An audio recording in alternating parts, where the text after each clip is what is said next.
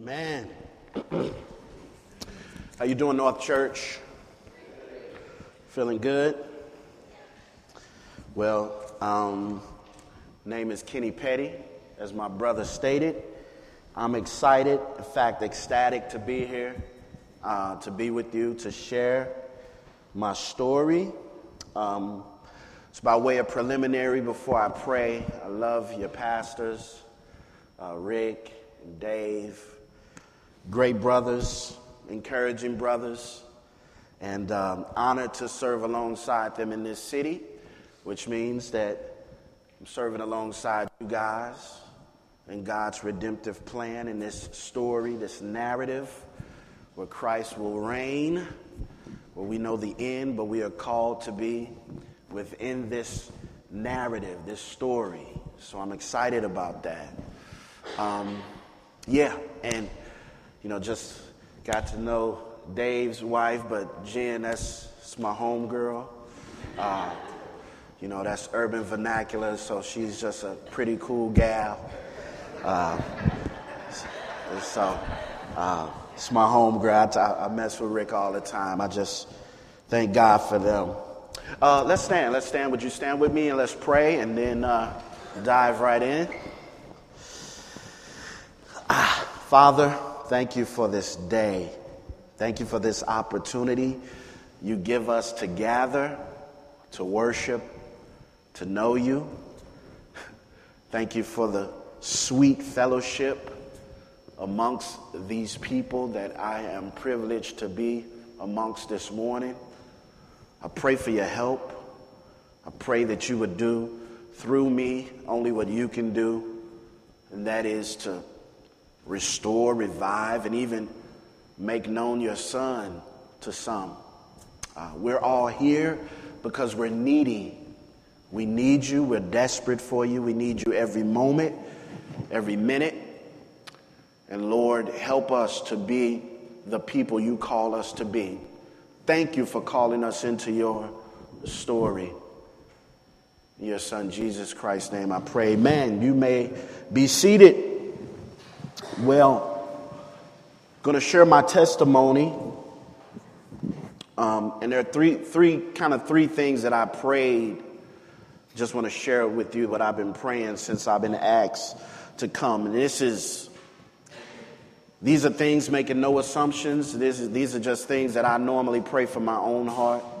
And so I pray this for my people that I'm graciously honored to serve at the Gate Church in U City.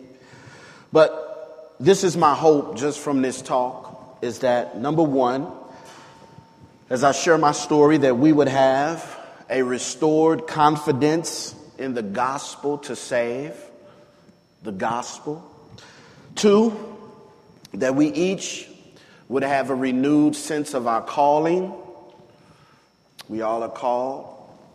Three, that our hearts would be revived towards love for God, love for one another, and the lost.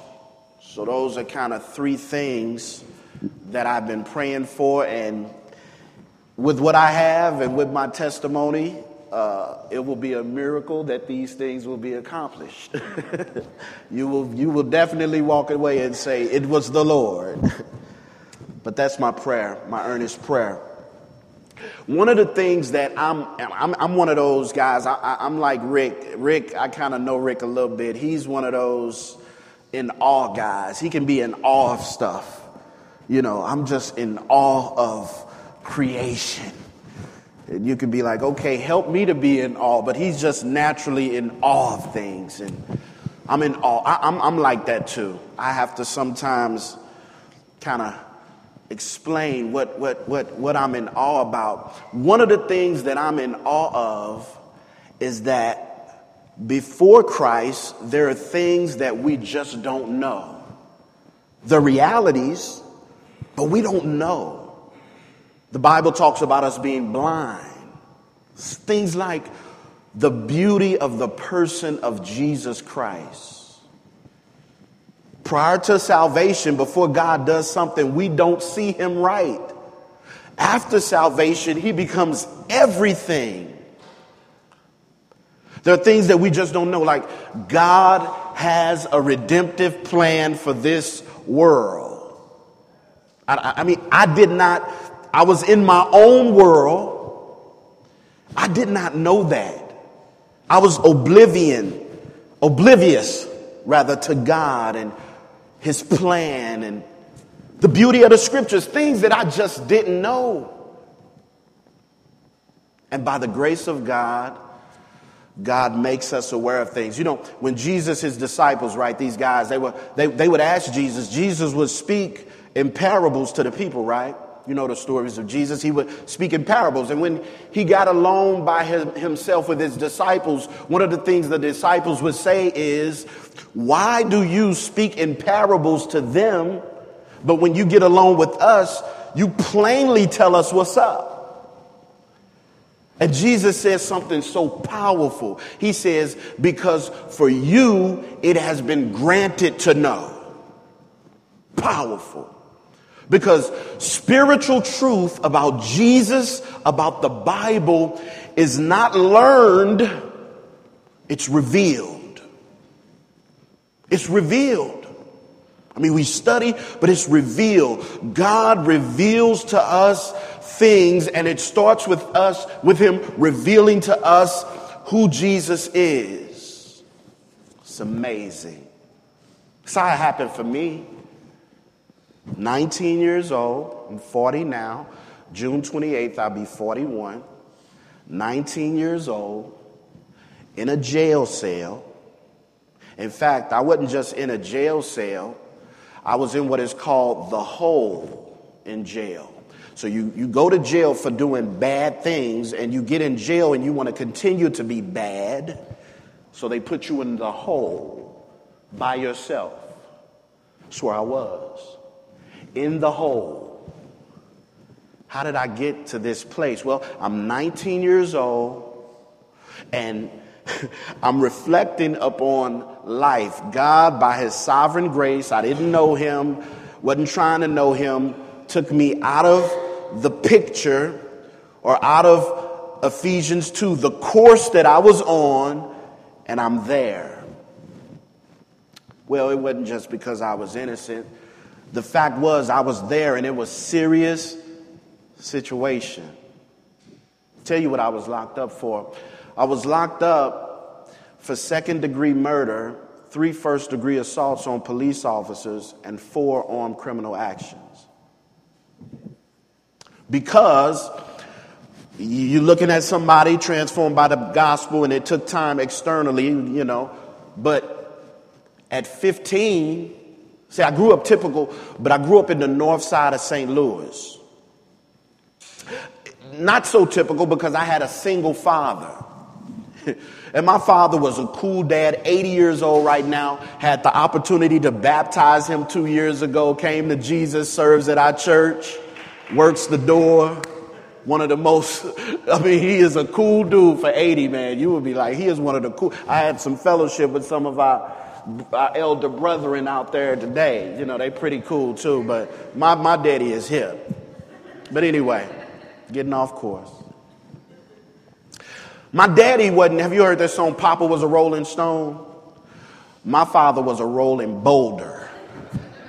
He loved women. Women loved him. But he was a single father trying to raise us. I had a lot of help from my grandmother, but I was drawn to the streets. It was the culture that I was in. In the 90s, it was the gang culture, the crack culture. I was drawn to those things. And at 15 years old, I made a conscious decision that I was going to drop out of school at the beginning of my sophomore year, forgo school. I don't need that. What I want to do, I have 3 aims in life, 3 goals. I want to make as much money as I can by being a drug dealer. Get as many material things as I could possess, clothes, cars, jewelry, and I wanted as many women as I could stand. all vanity and all foolishness, but this is the mind of a 15-year-old who literally wanted to act out on these sinful impulses and said, I'm going to do it. And I did. 15, I began to sell crack cocaine. I sold drugs. That was my life. For about 6 months, my father didn't even know I dropped out of school. Once he found out I dropped out and I showed him how much money I was making and the fact that I would give him money to pay the bills, he was cool. So I began to sell drugs. Now, my mind was, absent of Jesus, we didn't know nothing about Jesus. My grandmother, Big Mama, she took us to church when we was kids, but didn't really know nothing about Jesus, okay?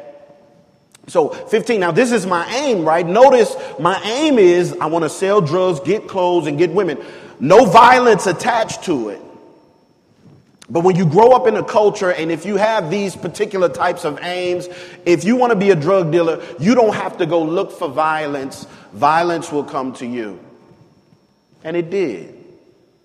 So, 17, I was shot in the stomach. Near fatal. By God's grace, I was alive. A year later, I was shot again in the side. Near fatal. But by God's grace, I'm alive. What these gunshot wounds did to me, it turned my aim from just wanting to pursue the money and the things. It caused me to be a person that knew that if I was going to survive in the drug gang, in this gang culture, I had to attach myself to the gang and I had to be ready to do whatever I needed to do to survive. And so violence, along with drug use, became the norm for me. Carrying a gun was normal. Shootouts were normal.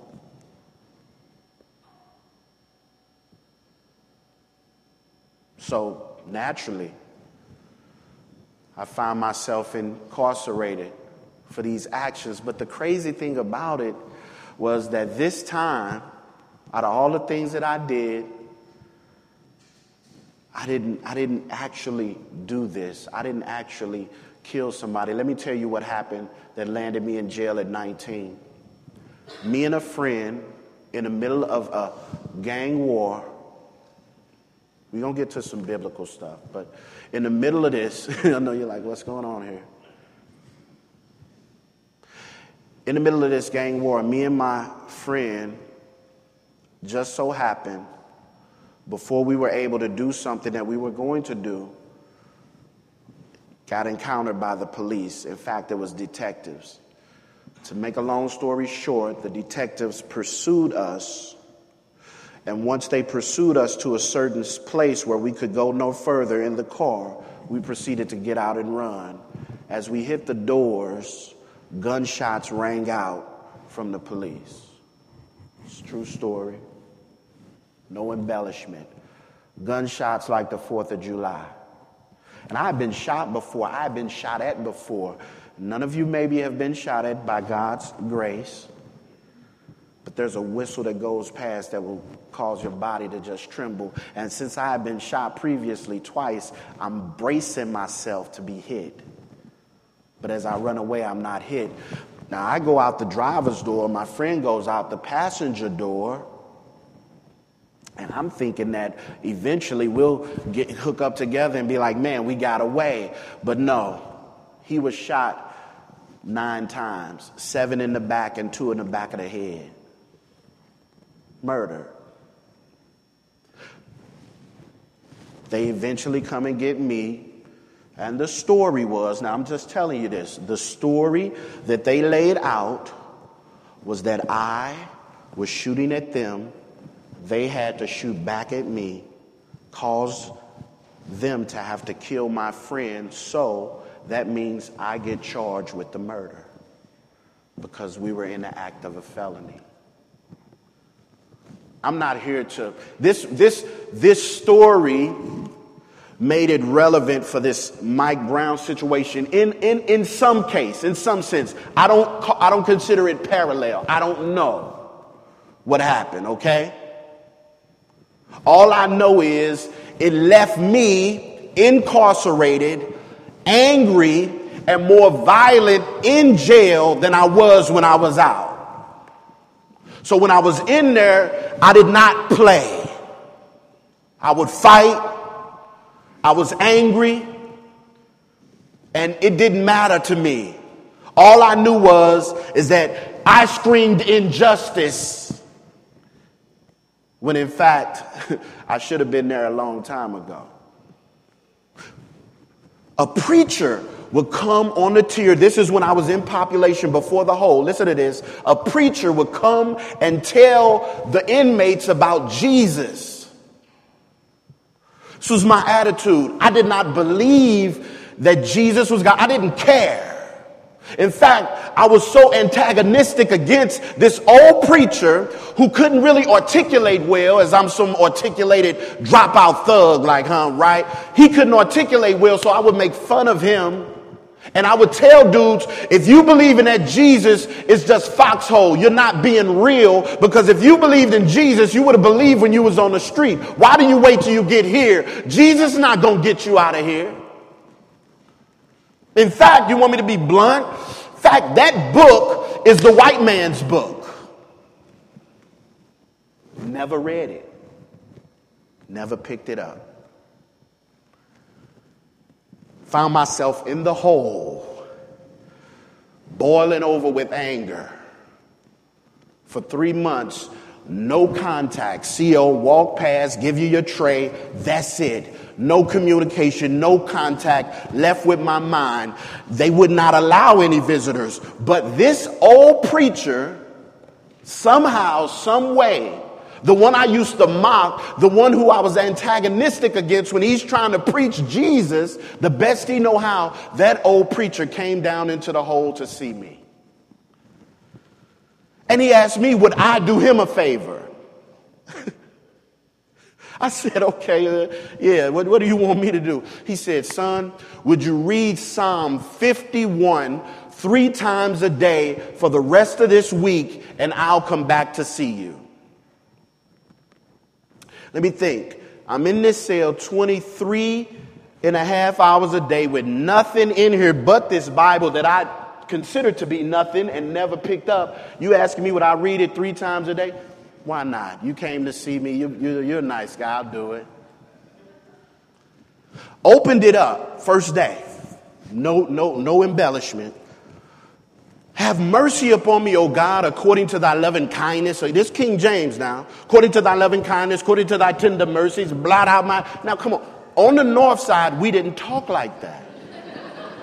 I didn't know what... I thought it was... I didn't know what dialect this thing was in. Blot out. Wash thoroughly. What didn't know? Is this a Tide commercial? But I did it.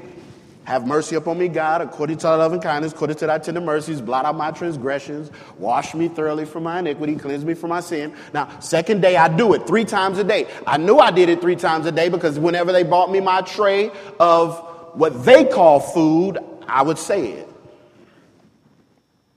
The third day, in the morning, have mercy upon me, O God, according to thy loving kindness, according to thy tender mercies. Blot out my transgressions. Wash me thoroughly from my iniquity and cleanse me from my sin. For I acknowledge my transgressions, and my sin is ever before you. Against you and you only have I sinned and done this evil in your sight. Blown away. No D.A. Carson commentary. This wasn't a study Bible. I was blown away. You telling me, book, that everything that I've been doing was not in a vacuum. All the drug dealing, all the sex, all the violence was done in your sight? And then the verse, then it says, and he would have been just to judge me. Blown away. Blown away. the light bulb went off. The reality that what I've been doing has not been just messing up my life, hasn't been just messing up my community. I have been sinning. I have been doing things against a holy God who is real. You don't learn that. You don't learn that in books. I didn't learn that. It was revealed.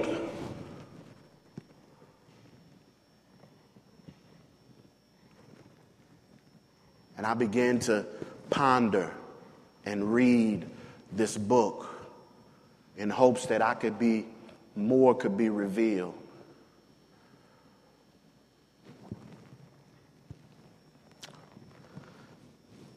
Later on, at 21, don't have time to tell you, but I was released. I was released with my conscience awake to God, but not yet really understanding the gospel. And that was the shame about being in there. Preachers came in. I tried to listen. I would go to even the Catholic. And I was zealous. I was reading a book. But I still didn't understand the gospel. But I got out, and because my conscience was awake to God, but yet there was a still tug. When I got out, I'm thinking that I'll go to church and I'll begin to hear more about Jesus. This is what I'm going to do with my life. But the first church I went to was a church that it was so crazy. It was one of those word of faith charismatic type churches where the preacher was up there preaching, and he just was up there and he did what they call $100 line. And I didn't have no spiritual discernment. I didn't need any real spiritual discernment to discern that was foolishness and that it wasn't real to me. So that, along with the desires of my still sinful heart, it pushed me back out into the streets. To one day, this text, along with a clear presentation of the gospel 2 years after more drug use, after attempts to get back into the drug game, I heard this preacher preaching, and he focused the attention upon Jesus. Galatians chapter 1, verse 15 and 16, life-changing verse. Life-changing. You got to have these. You got to have these. You got to have verses that just change your life. What does it say? Paul, right? Galatians 1:15 and 16. But when he who had set me apart before I was born and who called me by his grace. At this point, I did understand a little bit about God's sovereignty and thinking about God choosing, because I was reading Ephesians, didn't really have no clarity, but this is what blew me away. 16, was pleased to reveal his son to me. Man. Okay, so he revealed my sin to me. That my sin is not in a vacuum. Couple years later, now I see what he really wanted to reveal to me was his son. Who in fact, all that sin that didn't just go into a vacuum hose, understanding now more of the gospel, that sin, because he revealed his son to me, went on the back of his son. You mean fornication? You mean drug dealing? Jesus paid the penalty for that?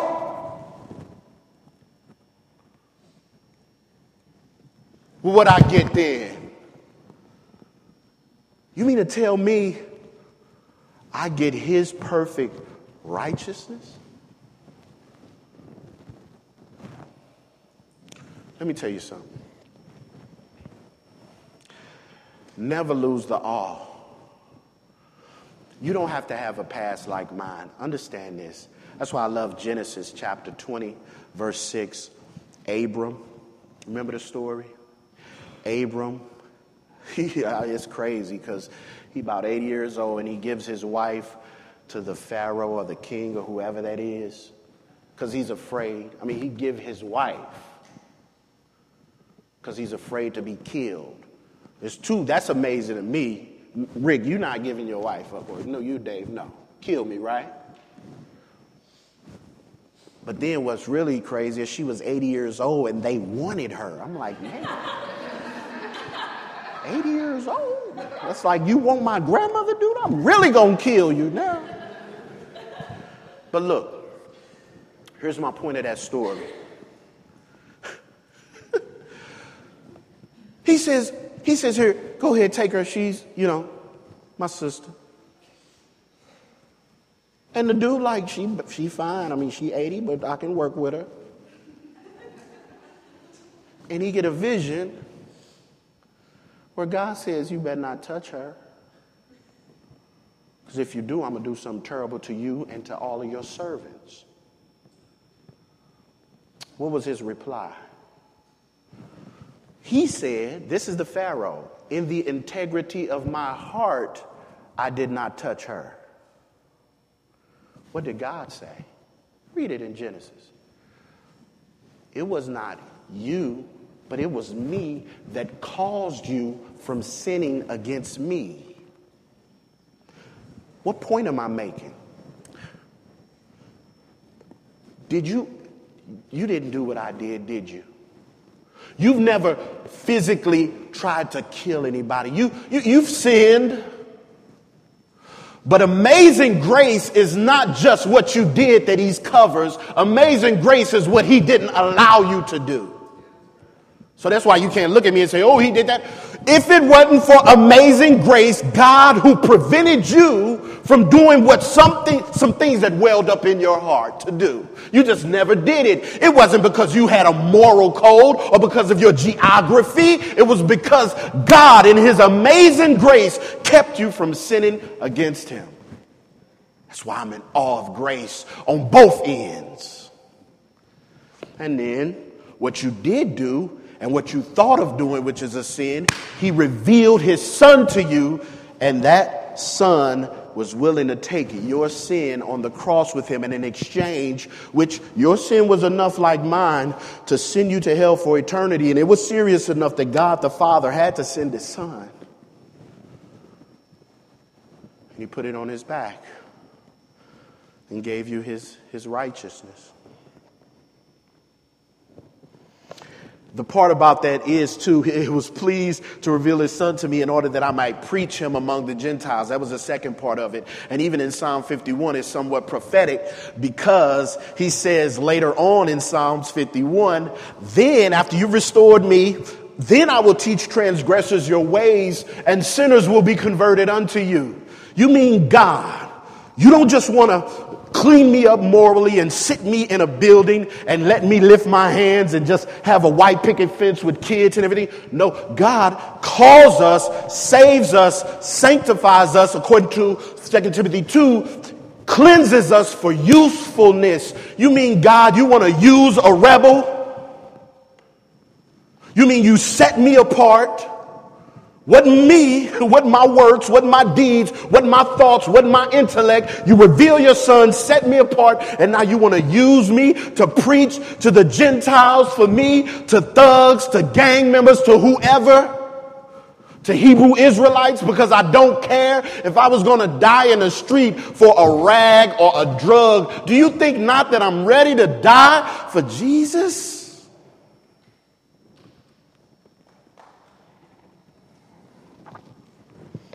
I love that because it's that calling piece is what we all called to, right?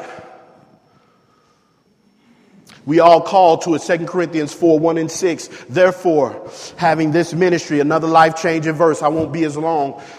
Bear with me another 10 minutes. Therefore, having this ministry by the mercy of God, we do not lose heart. Been given a ministry by the mercy of God. Sounds like Psalm 51. Have mercy, mercy. Mercy not like grace. Grace is him giving us what we don't deserve. Mercy is him keeping back what we do deserve. By the mercy of God, him withholding, he gives grace though. Mercy, I won't give you the wrath you deserve. Let me give you empowerment and love. Let me coddle you and hold you and keep you. I'm giving you grace, but I want you to know that this grace is not in vain, right? Paul, 1 Corinthians chapter 15, verse 10, this grace towards me, Paul, I am what I am, but that grace towards me was not in vain. What does that mean? All that God did, his grace towards you, revealing his son, not in vain. Why? Because I don't sit down on it. Paul says, I labor harder than them all, yet not I, but it's the grace of God that is within me.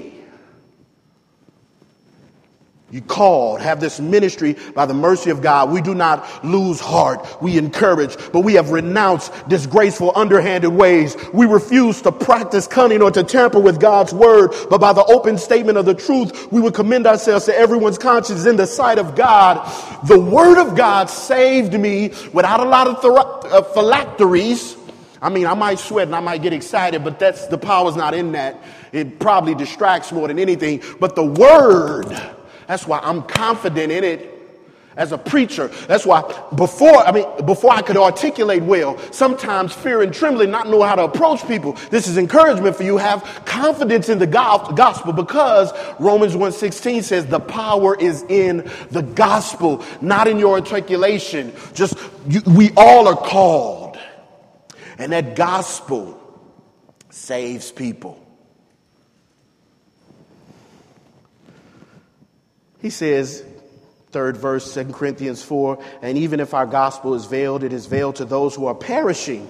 In their case, the God of this world has blinded the minds of unbelievers. The God of this world is intentional, blinding the minds of unbelievers. Once he was intentional about that, blinding the mind of unbelievers to keep us from seeing the light of the gospel of the glory of Christ, who is the image of God. That's what was happening. I like to look back and say what was happening to me. I don't know till later. In retro, I know what was happening. The God of this world was blinding my mind. And the one thing he don't want us to see, it don't matter what it is. You could be a thug. You could be a white collar businessman. You could be a Fortune 500 business owner. Just don't let them see Jesus. Don't let them see Jesus, because Jesus, he's universal. His beauty is beautiful to all ethnicities and races and cultures and geography. See Jesus and the light comes on. So don't see Jesus. Hide Jesus. 5. That's why for what we proclaim is not ourselves, but Jesus Christ as Lord, with ourselves as your servants for Jesus' sake. 6th verse blew me away. For God, who said, let light shine out of darkness, creation, right? What happened in creation? I listened to it. I listened to the sermons. Creation. Let there be what? Light. God spoke that. So what happened to me? My heart was dark. For God, who said, let light shine out of darkness, personalize creation, has shown in our hearts, you and me who know Jesus, to give the light of the knowledge of the glory of God in the face of Jesus Christ. Wow. Just like he did in creation, he turned on the light in our hearts that we see the glory of Jesus. If you haven't, that's one of my prayers. I pray you see that. Once you see that, I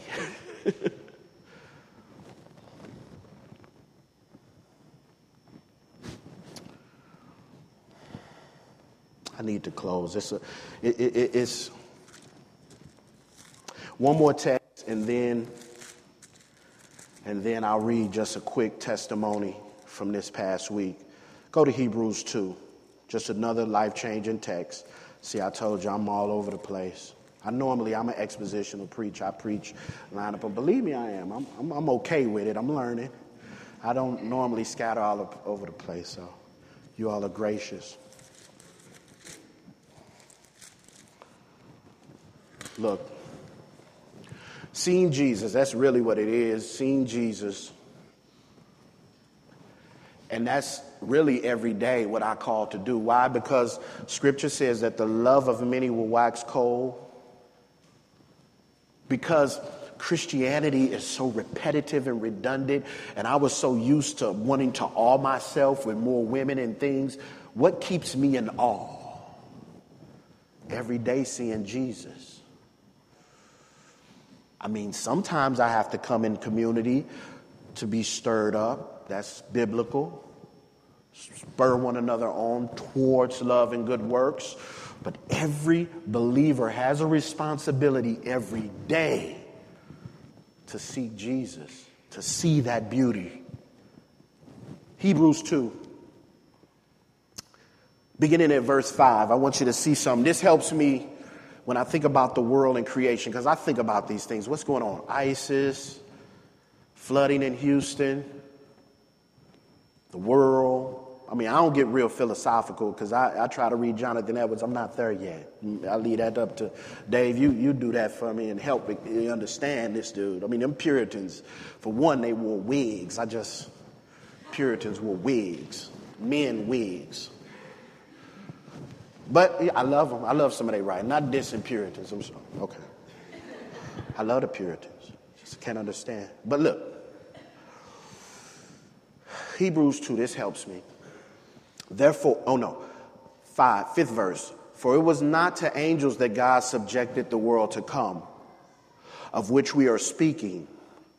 It has been testified somewhere, what is man that you are mindful of him, or the son of man that you care for him? You made him for a little while lower than the angels. You have crowned him with glory and honor, putting everything in subjection under his feet. Talking about Jesus here. He's sovereign. Everything is under his feet. He's in control of everything. Matthew 28, right? 18. All authority in heaven and earth has been given unto him. I believe that. But look at what this says. I love verses that help me. It says, now when putting everything in subjection to him, the Father put everything in subjection to him. He left nothing outside of his control. This is amazing, right? God the Father handing over to the Son all authority, leaving nothing outside of his control. Not even ISIS, not even floods, everything in his control. But look how real the scripture is. At present, we do not yet see everything in a subjection to him. Thank you for being real, scripture. Because I'm like, control, Jesus control ISIS. I'm seeing my brothers and sisters' heads. I'm seeing police killing, and I'm seeing people killing police, and I'm seeing violence in the streets, and I'm seeing these memorials all around. We don't see it, but I pray, help me see. What do we get to see, though? What do we get to see? But we see him. That's what the 9th verse says. What keeps you from losing it? Because you've been given a precious gift to see him. And not just a one-time come up to the altar deal. Height, length, width, depth of Jesus, inexhaustible. It's Christians' responsibility. See him, for we don't see all things are subject, but we see him who for a little while was made lower than the angels, namely Jesus, crowned with glory and honor because of the suffering of death, so that by the grace of God he might taste death for everyone. Kenny Petty deserved hell and natural jail. But Jesus revealed his son in order that I might preach him to others. It's my testimony. It's your testimony. And let me just read this as I close. I had a chance to preach at Culture this Tuesday. And can I be, this is why I have to pray every day that my love don't wax cold. I love LeBron James and the Cavaliers. Where my sister at?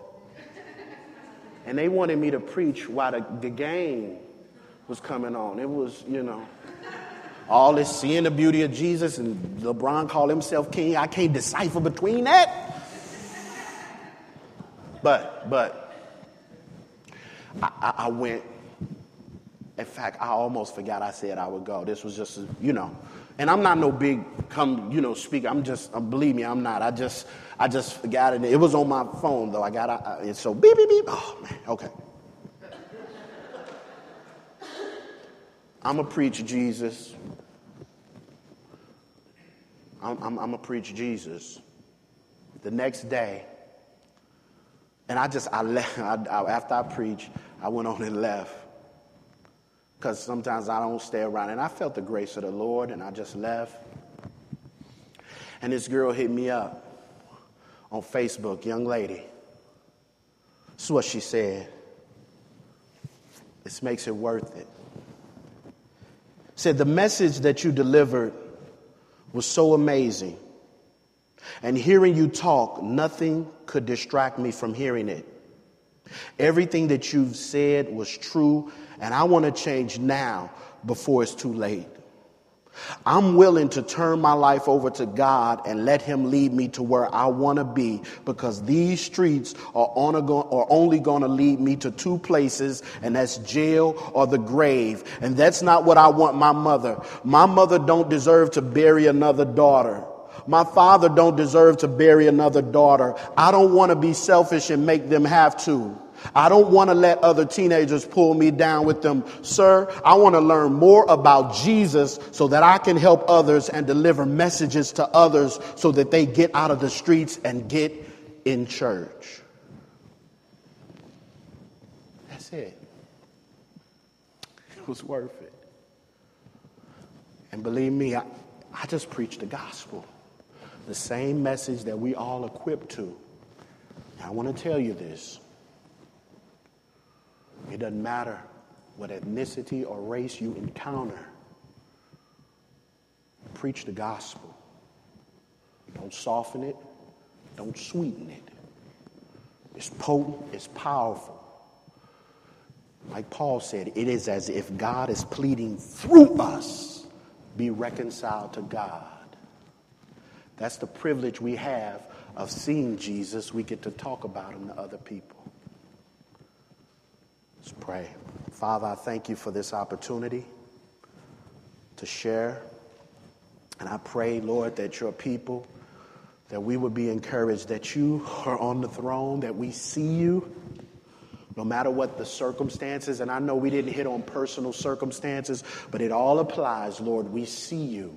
You're never removed from your throne, and nothing can remove you. And you have a plan that will lead to the consummation, the restoration of all things.